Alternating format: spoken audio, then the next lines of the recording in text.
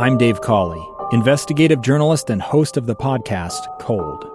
In October of 1985, a woman named Cherie Warren left work at a busy Salt Lake City office to meet her estranged husband at a downtown auto dealership. She never made it home.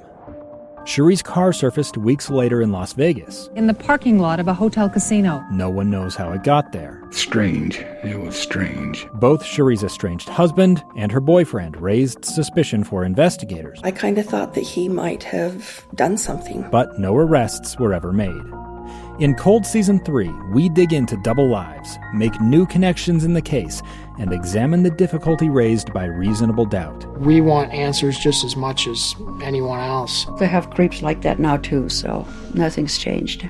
That's the new Cold Season 3, The Search for Cherie, now available anywhere you get your podcasts.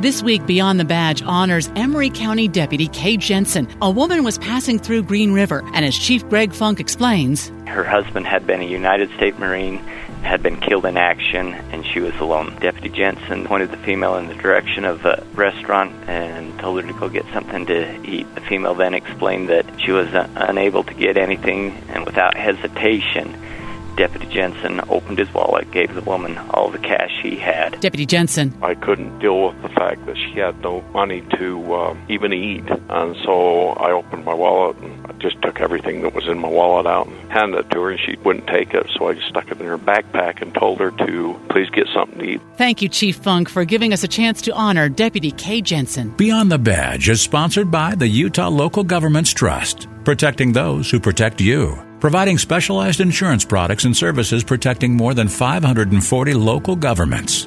Be safe and come home.